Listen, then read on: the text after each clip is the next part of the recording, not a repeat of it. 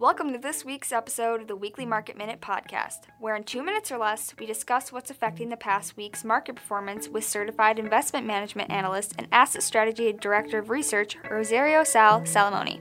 In this series, we will provide insights on what's affecting the financial markets, news of interest, as well as give you a preview of what might be ahead. And now, here's Sal.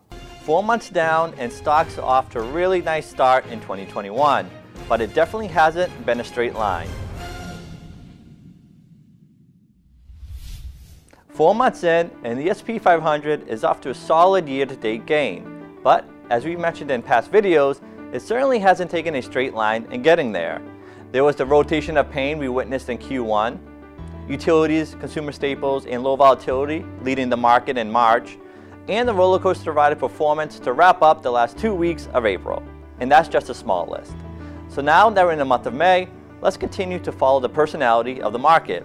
We'll be tracking volatility, market leaders, and expectations of what the U.S. economy may start to look like as we move past government stimulus programs to an economy that is starting to stand on its own 2 feet. For more detailed market report, head on over to assetstrategy.com. Also, subscribe to our YouTube channel and check out some of our other social media pages. This has been Weekly Market Minute, and we'll see you again next Monday. Thanks for watching.